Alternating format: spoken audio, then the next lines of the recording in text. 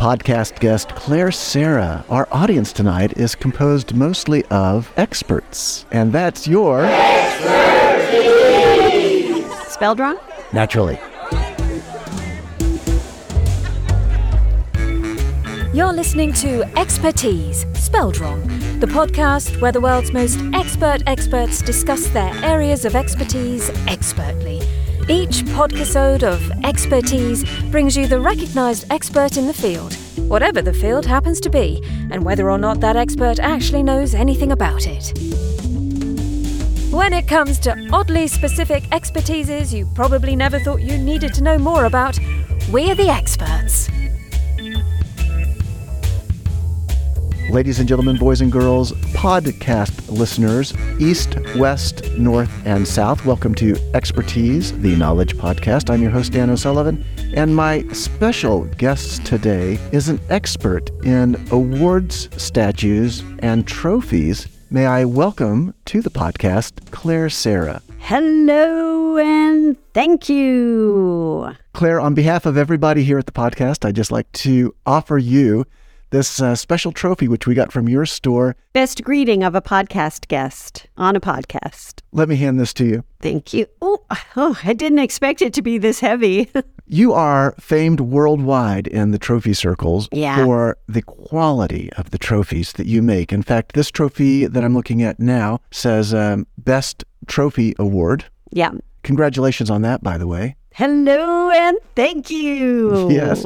I'm really curious. What's the difference between a top-notch trophy like this one and, the typical trophy that is given away at a third grade music ceremony, for example? Weight.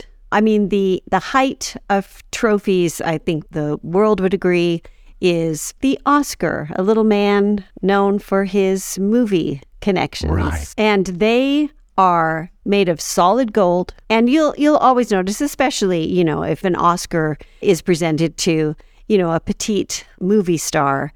Yeah. And the first thing that they will say is, oh, it's heavier than I expected. So heavy. Oh. Except they'll say it in a high voice. Right. Heavier than I expected. Yes, male or female. Yes. When you're holding something heavy, it sends your voice right up. Of course, we are not yet Oscar trophy makers. So that would explain this trophy, world's second best Oscar makers. Yes, yeah. Yeah.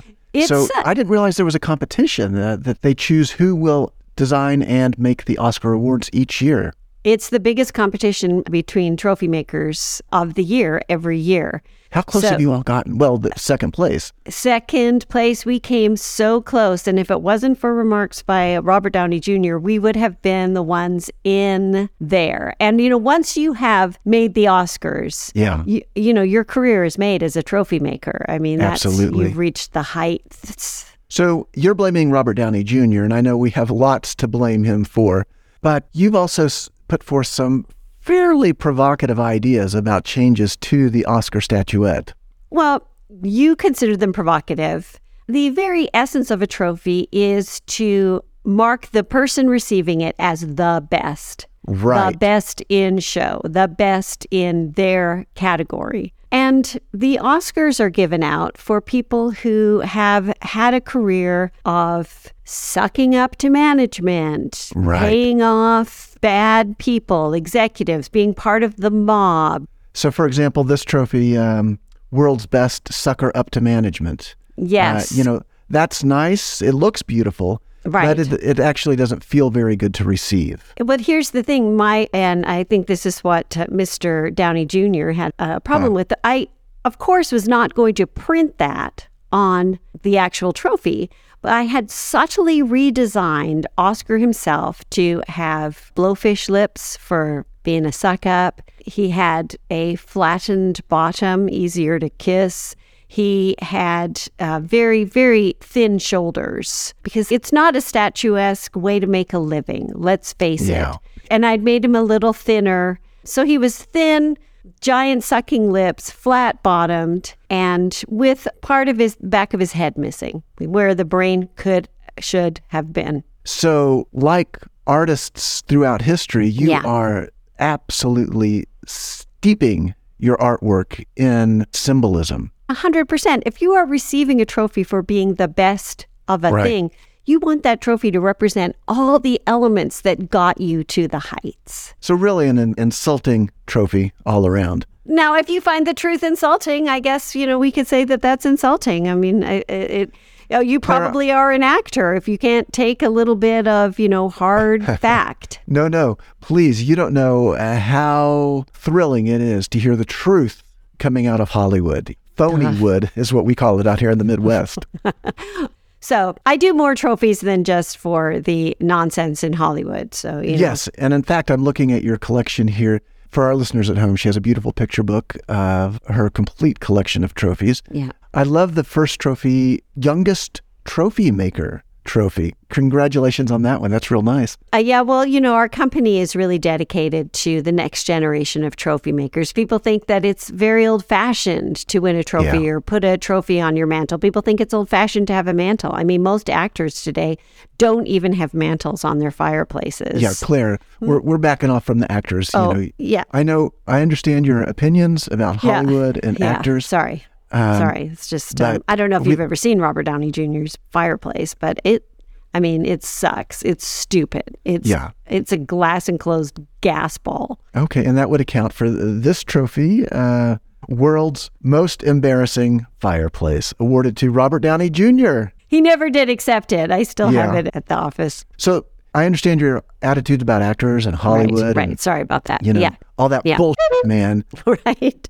But I just love the story of your early years when, your trophies were smaller, your awards were more localized. Right. To your world at that time when you grew up in Peoria. Peoria was famous for its competitions. Everything was a competition in Peoria. When I was at PS 22...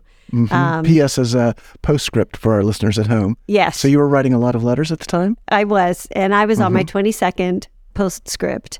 At a public school? For a competition, of course. And Dano, I'll be darned if I could win a competition.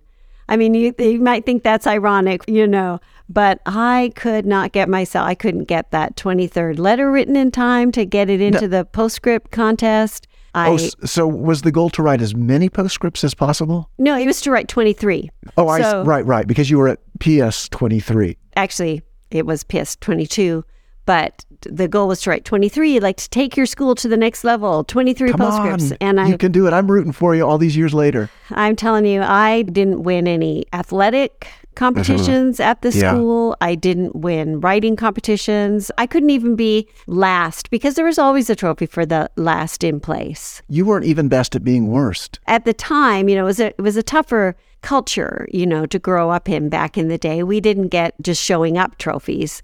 And every kid in my class, it seemed, just had a string of trophies on their desk. That's the Peoria culture. Other Midwestern towns, where I grew up, for example, in Kansas City, we did not subscribe to that Peoria bullshit, man, with the trophy holders on the school desks. I mean, that's creating an expectation of those students, which is unfair. The desks themselves were created to hold trophies. Yeah. And boy, did you look like an ass if you didn't have a desk full of trophies.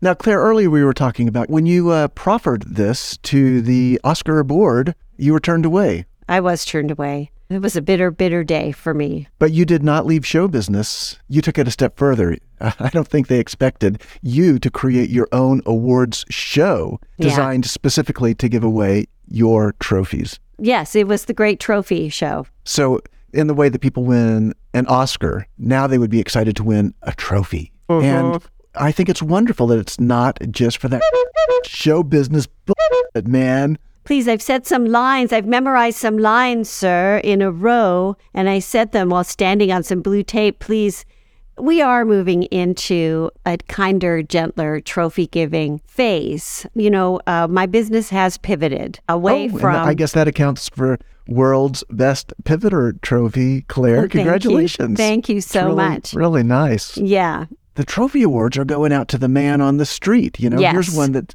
Best Man on the Street. Yes. Love that trophy. Yeah.